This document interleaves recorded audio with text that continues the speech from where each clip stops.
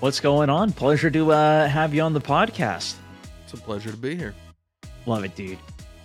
So back in 2013, you were working as a project manager, but you were building a relationship with Daisy creator Dean Hall, and I heard it was a special email that you sent. Tell us about that.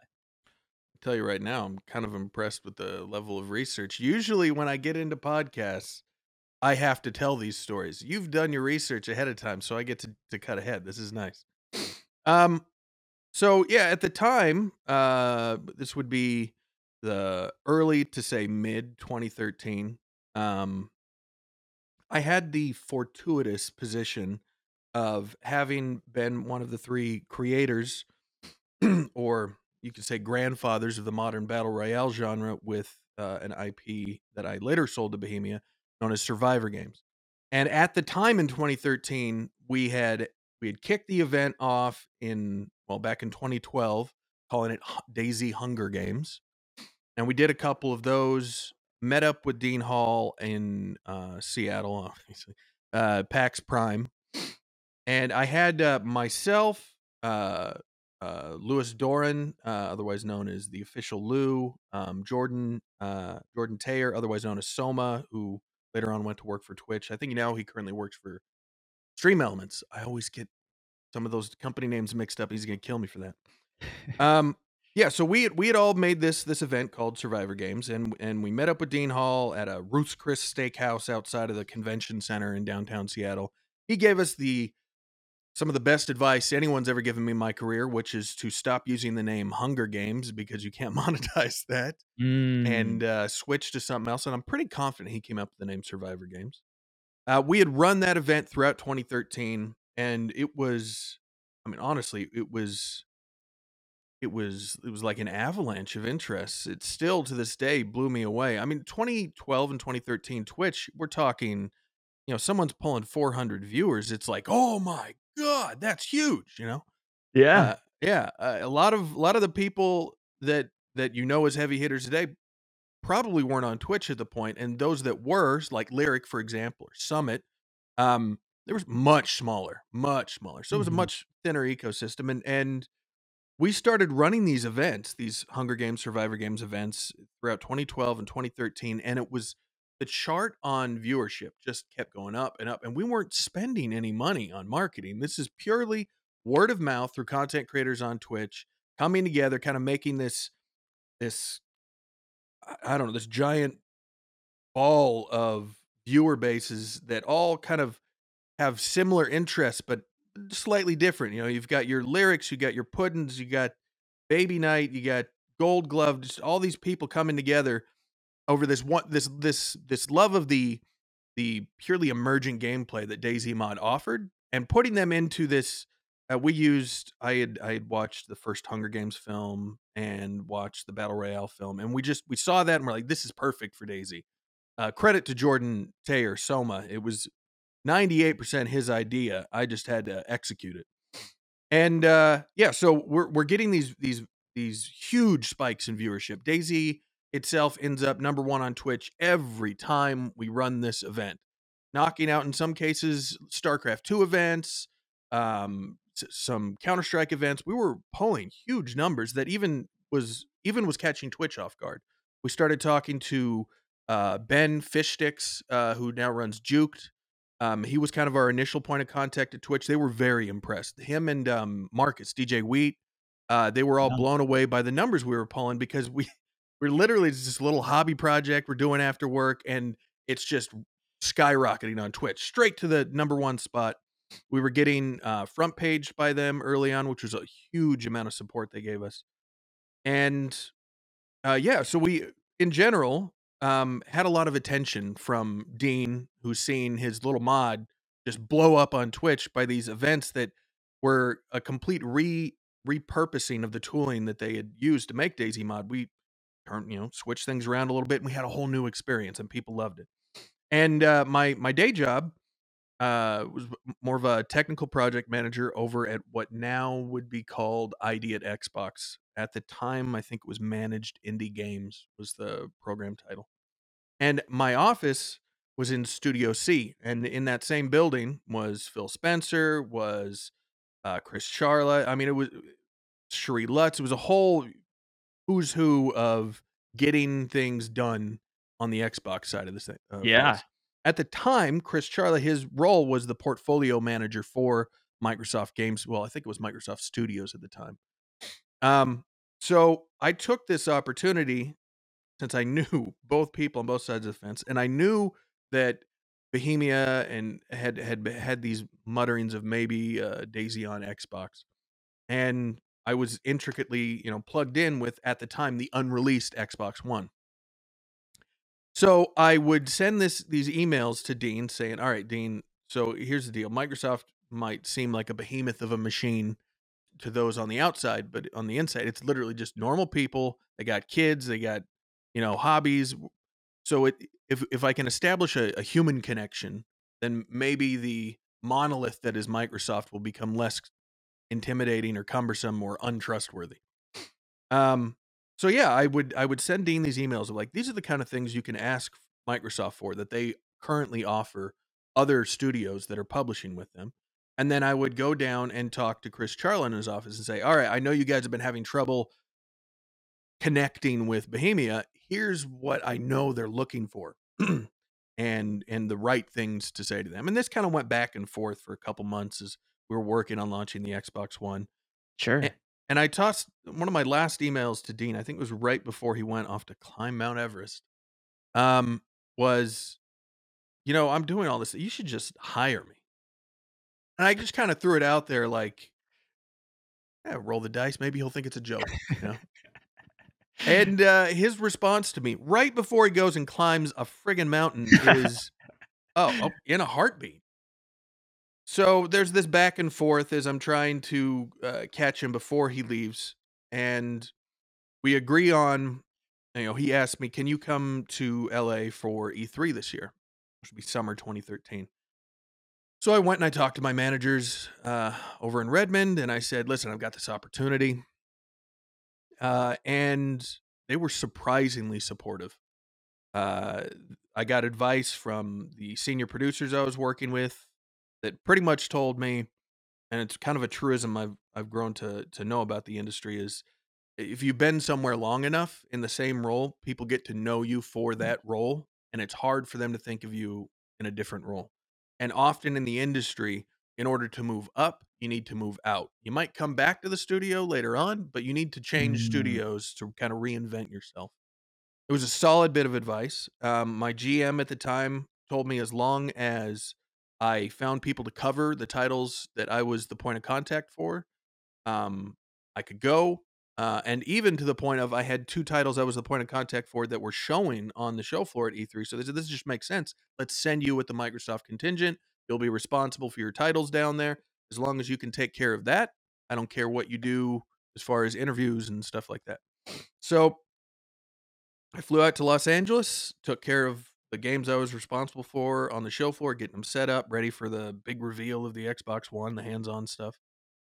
And in between, I went to a little interview with Mark Spaniel, the CEO, and Dean in this tiny booth in the middle of one of the halls. I don't remember which one. It was the only time I've known Bohemia Interactive to have an actual significant booth footprint. Normally, they're kind of off in the edge with the rest of like some of the smaller European studios, and they've got a couple machines. In this case, they had a whole chunk of the show floor. They set up all these demo machines. It was really cool to see.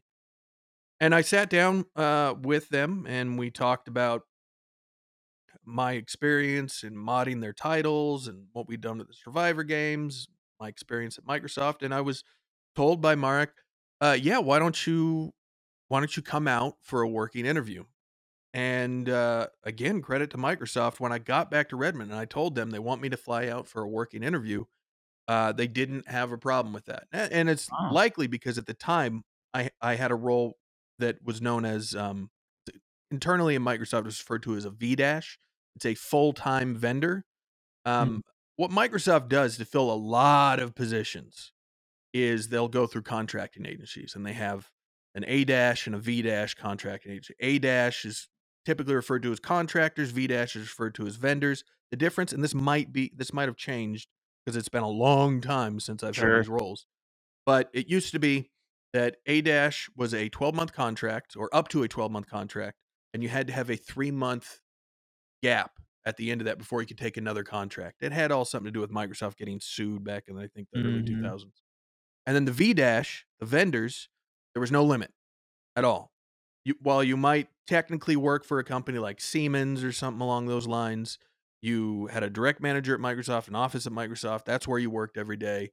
Just Microsoft paid the contracting agency Right. paid you, and that's how they get around, benefits Yeah, effectively. employee status and Yeah, all yeah, of yeah. those things probably.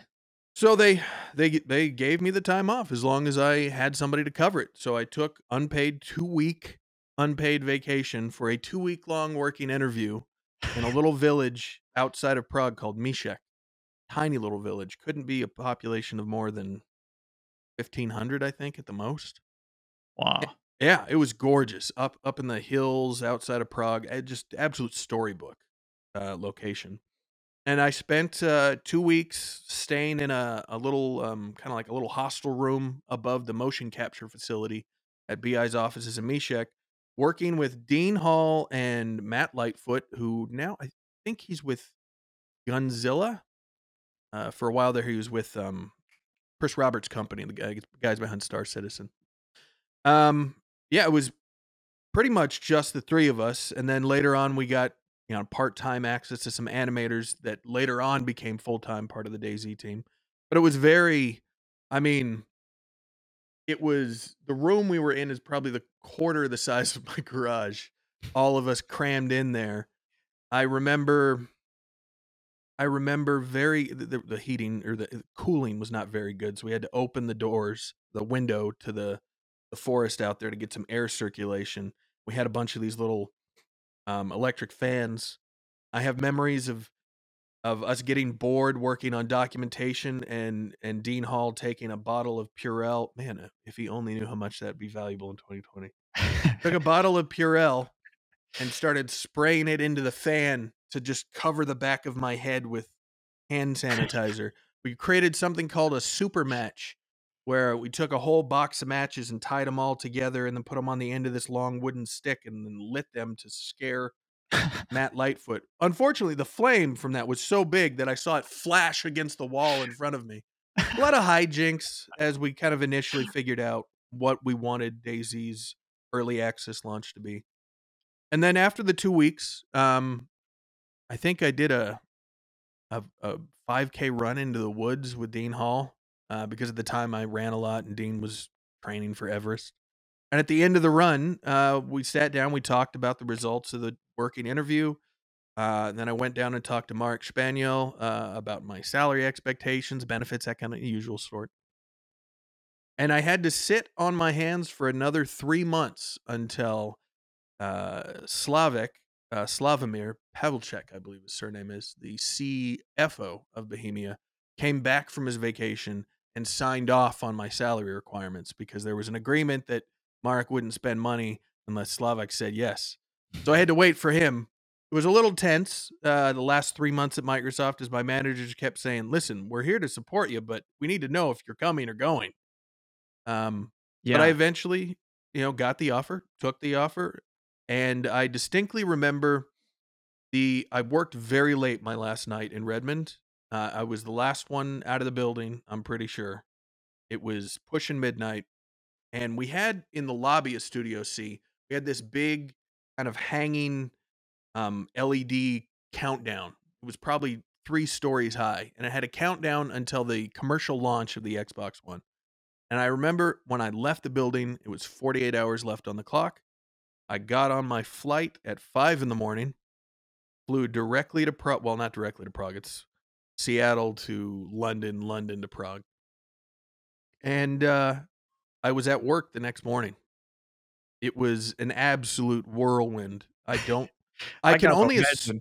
I can only assume I was able to pull this off because I was still in my early 30s and my body was like, "No, you can totally operate on little to no sleep and jet lag and all these kind of things that would kick my ass now."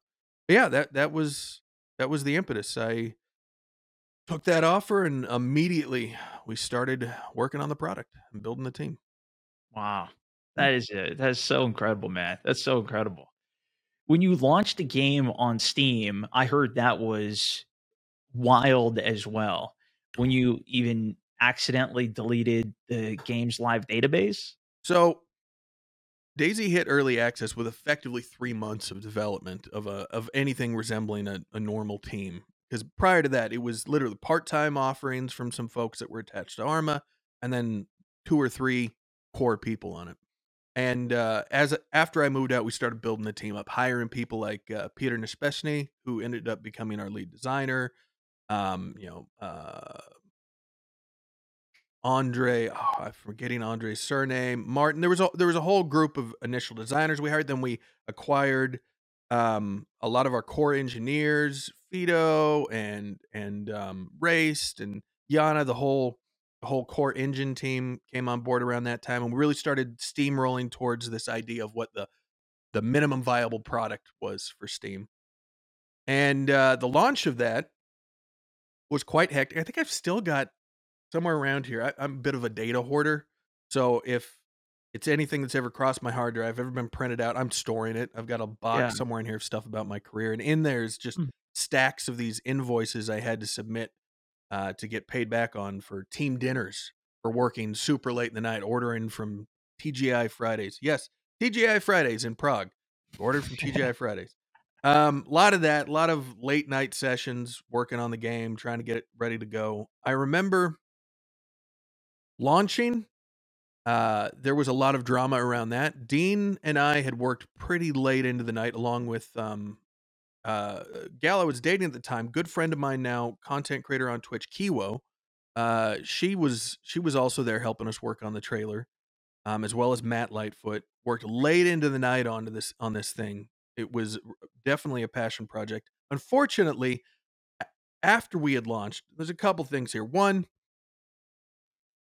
no one had told us that we can't just click the button that says launch. Apparently, we need to talk to Valve, but there wasn't any software constraints on that. So we launched Mm. without giving Valve heads up that we were launching.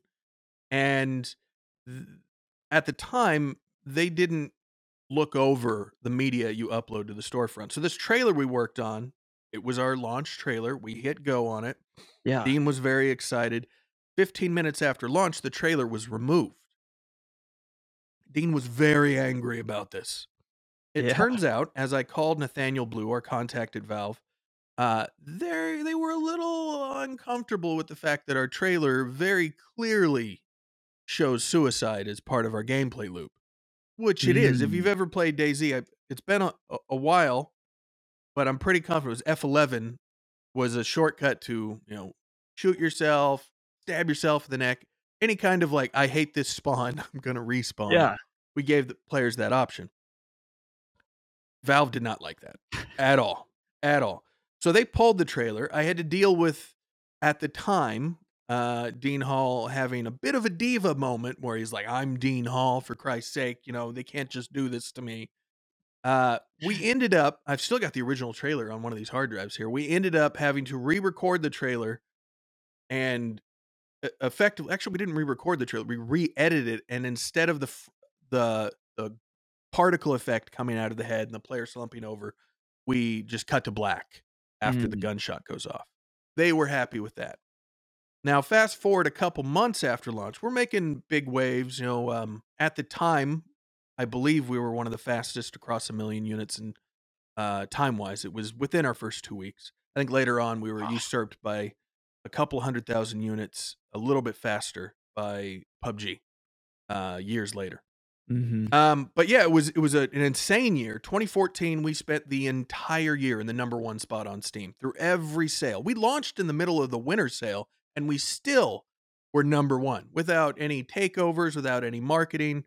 Daisy just took off 100% because of content creators and the word of Yeah. mouth. Because we literally had no marketing budget. I'm not being hyperbolic here. There was no marketing budget, and Wow. so it's a couple months later, we're obviously number 1 on Twitch. People are playing it, they're loving it. There's problems, sure, but it's taken off. And we had all been pulling very, very late nights. And anybody that works with relational databases is gonna put their face in their hands when they hear what I did. But we were still very much in this early development mindset, and I still was running queries on the database, what I thought was the development database located internally in the studio. I apparently was connected at the time to the live database. I was very tired. I didn't notice this.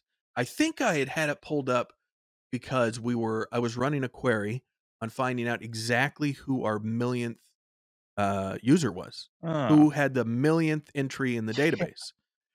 And I just completely forgot that I was on the live database. For some reason, and keep in mind, this is almost a decade ago, I dropped all the tables on the live database. And dropping a table effectively means delete all. I deleted everything while the game was live. And while I believe, who was it? I think it was either Polygon or Eurogamer were in the studio doing a tour with Dean. I remember distinctly the setup. We were in the room that was kind of the designer office in this new building we had just moved to, which is currently where the DayZ development team is based off the Vltava River in Prague. And I was on this row of tables facing a wall, and Dean was right behind me with his desk facing that way. And I'm sitting in my chair and I'm looking at the screen, and my brain is kind of rebooting, realizing what I just did. As on my second monitor, I've got, it might have been Summit. Somebody I knew that was a big heavy hitter on Twitch was on this monitor, and I saw their character just rubber banding like crazy, and he couldn't open his inventory. I'm like, what the fuck is going on? And then I look over, like, oh, fuck. So I have this brief moment where it washes over me. There's just absolute fear. And I stop for a second, and I'm like, there's got to be a route out of this. So I opened Skype, because that's what we used back then. I opened Skype, and I go into this war room group chat we've got with Multiplay, who was our backend infrastructure provider. Multiplay later on got acquired by Unity, but I think they still operate as Multiplay. And I message Steve, who is their chief technical officer now, I believe. And I'm like, Steve, I did something very bad and I need you to save me. And he's like, okay, all right, calm down. What's wrong? And I said, I just dropped all tables on the live database. Do we have a backup? And he goes, well, you don't pay for a backup, but fortunately I was running some query optimizations and I have a backup from 15 minutes ago. And I'm like, okay, how long will it take you to restore this backup? And he's like, I can take down the back end, restore it, and bring it back up in 10 minutes. And I'm like, okay, let's do that. And I just sat there, not moving, staring at my desk like I was doing things, clicking on things, just waiting for the little notification on Skype that Steve was done.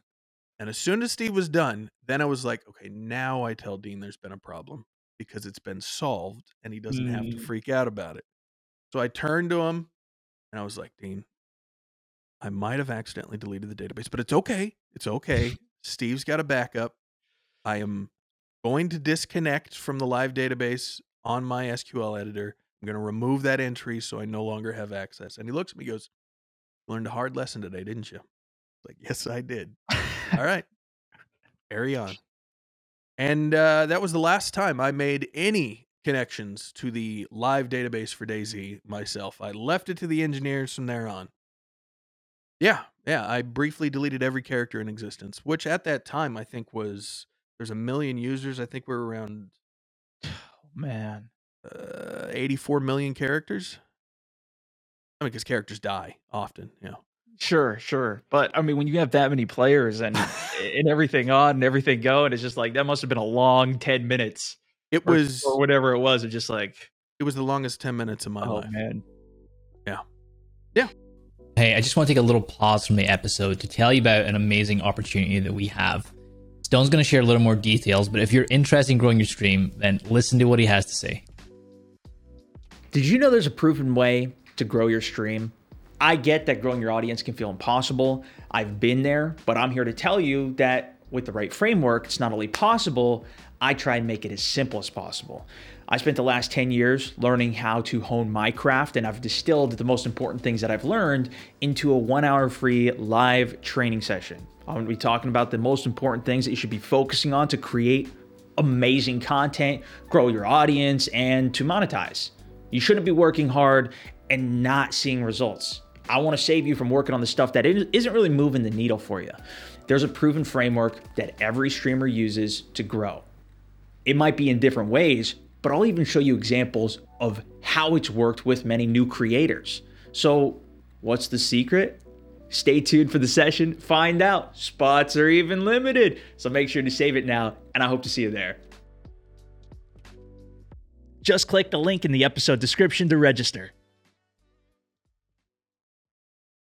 By sharing their stories. Yeah. Yep. And being on the game development side, working with a lot of these creators as well, I guess creators around the world are always trying to figure out, how do I work with developers, especially with the games that I like, whether it's like the community side of it, the marketing side of it, or even the development side. To your point, giving feedback directly to developers and bringing people up as you did with DayZ. I mean, that's awesome. What advice would you give to creators along that front, or what was something that you see as being impactful in that? Well, overall, unfortunately, not every developer in the industry sees the value from content creators. A lot of them nowadays do. I don't know. I found personally, most of the larger budget offerings, your AAA studios trying to reach out to content creators, I found it disingenuous that they were more often than not dealing with folks in the marketing department or dealing with folks in communications, brand management, folks that were trained for curating and communicating through very controlled elements to a community. I always, and maybe this is just because I myself got into the industry from having more, not necessarily intimate, but closer contact to the developers that inspired me. I talked about this briefly on social media after, I think, retweeting something Mike Bithell said. The conversations that the developers are having about their products, that developers will have with other developers about their products, it's a level of insight and understanding that you just don't get through more curated means. I've always viewed video games as, and I'm going to steal a line from Richard Bartle here, who's a fantastic author and the most tenured game designer I'm aware of. He likes to refer to video games as art expressed through engineering. And I mean, I 100% agree. And having access to the artists and their motivations and what truly drives them and what they're aiming for, what their intent is with a given system, it was a level of understanding that I had always wanted for the gaming community, for content creators. I felt like if you could connect with those people, if you could understand what they were aiming for, that together we could potentially make something greater. And I suppose my advice, and this might seem a little jaded, so forgive me for that. My advice to content creators looking to communicate, to integrate with developers in any fashion is, first and foremost, understand that game development, in my experience, is it's an effort, it's a creative expression, it's an effort that takes passion and drive, and it is therefore very often near and dear to the hearts of the people that are doing it. So when you are talking about a product, when you're talking to a developer, please try and keep in mind that they are as passionate about and care for as much their product as you do for your own stream, for your community, for the stuff you're trying to create. So just the biggest advice I can have is have a little compassion and humanity when you're talking to another person, not a company, a person on the other side of the thing. Because while companies might rake in the money from the sales, it is people that are creating this, people that are putting long hours in, driving their own creativity, trying to figure out how to achieve the goals. it's something they care about just as much as you care about your own. So if you can set aside what might be like, oh, that was a shit game, Summit punching his camera or whatever. You'd set aside those emotions and understand that the same passion you have for that title, they have for it.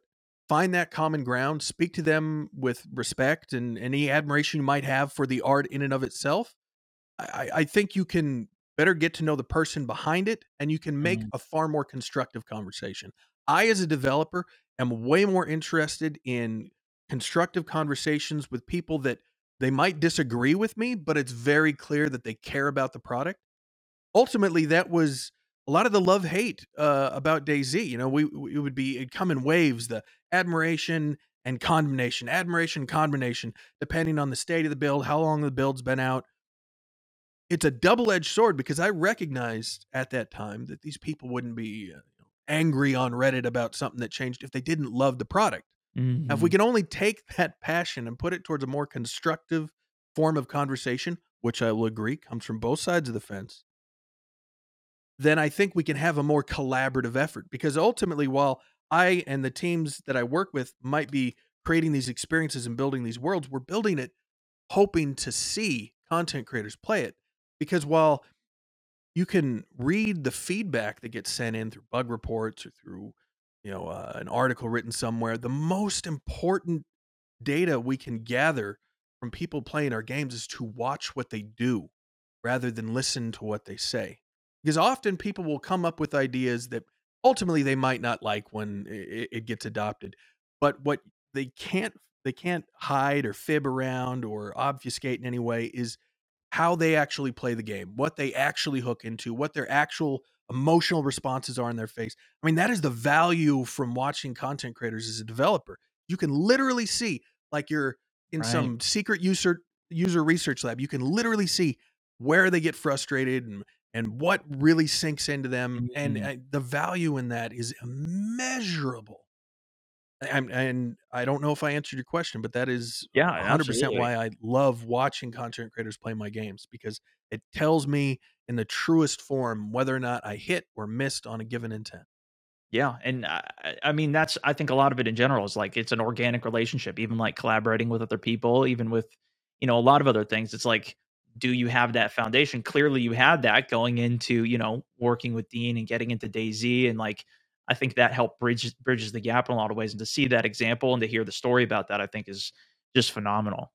I think we got time for like one more quick question Sure. here, but outside of work, I hear you are massively into Twitch role playing in terms of GTA. For those who are listening, maybe don't know, maybe you could just give us a little bit of what you're working on with that with the server and Sure. like what that experience has been like for you. Well, back in 2017, when I first started transitioning away from Bohemia Interactive and towards NXIL Entertainment, Brian Fargo's company, the Wasteland guys out here in Southern California. My roommate, Lewis Doran, who I'd mentioned was part of the team that created the Survivor games. He was getting really into, along with another content creator I knew through DayZ, Jamjar. They were getting into GTA RP. They were playing on this server called RP First, and effectively, what it is it's there's a group known as the CFX Collective who had written their own, lack of a better term, harness around Grand Theft Auto 5. It allowed Okay. them to effectively release a modding API that was super accessible with documentation. So people were spooling up these little worlds, kind of like in DayZ now, where you have like all these little mod packs. People were spooling up these worlds with their own little mod packs they'd written in Lua to create this virtual world. And that instantly grabbed me because I mean, I came from Ultima Online and Star Wars Galaxies, from Legend of the Red Dragon and Trade Wars 2002, I think it was, Door Games on BBSs. Like I've always been passionate about virtual worlds. It's exactly what got me working on DayZ for BI. And I saw this very rough little gem of this virtual contemporary world where you could live in in Los Angeles effectively. It was so accurate to the feeling of being in LA, and all these systems, they were written around emergent gameplay, players taking the systems and doing something that they wanted with it and creating these stories in the same fashion. that you saw people playing DayZ in 2012, 2013, and onwards. I recognized it as I felt like this is the next thing in that evolution of content creators making stories and worlds through things like Twitch and YouTube and Facebook gaming and all that kind of stuff. Um, so I started diving in on this RP First server, which is run by a good friend of mine, who at the time went by Raging Ravage, now just goes by Ravage. And yeah, it just absolutely hooked me. I had this full-time job. I'd go down 2 miles from my house, and I'd be the creative director of this big team working on this big VR project.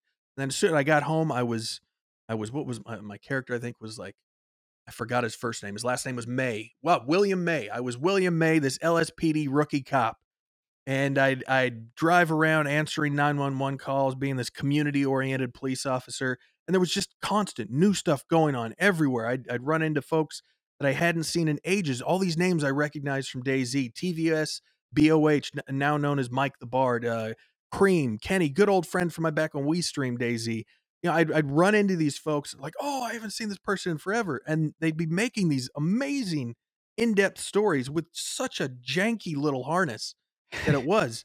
I kept being addicted to it. I couldn't stop. And from 2017 to today, I have been habitually addicted outside of my work on continuing to develop, write my own systems, run servers, play in other communities, because I saw this CFX harness, whether it be now with Red Dead Redemption 2 and the Red M modding, or 5M, the GTA 5 modding. It was this perfect harness of this world building that was done by Rockstar, which is unparalleled world building. Yeah. And I can interpret it in any way I want. I can decide that, oh, you know what? I didn't feel like Rockstar did enough work on Post-Op, for example, which is one of the shipping companies in GTA. I can write this whole system where people can be a Post-Op driver, and they can drive the Post-Op trucks and drop off packages everywhere and get paid for it. And oh, you know what? I can plug that into the traffic patterns of how the illegal jobs of, like, maybe growing cannabis or moving meth. Let's make sure it moves along the same pipelines, the same route, so that these players are overlapping. I was effectively being able to continue what I wanted to do with DayZ on someone else's code base, on someone else's time, and not have to worry about whether or not BI liked a change, or whether or not I had to Sure. wait to push out an update. I could just do it whenever I wanted to. It was immediate feedback on the ideas I had, because it was so easy to write something in Lua and push it out there and see how it worked. And to this day, I'm still addicted to it. I ended up focusing, right around the time that COVID happened. I was starting to focus on Red M, the Red Dead Redemption 2 harness that those CFX guys put out.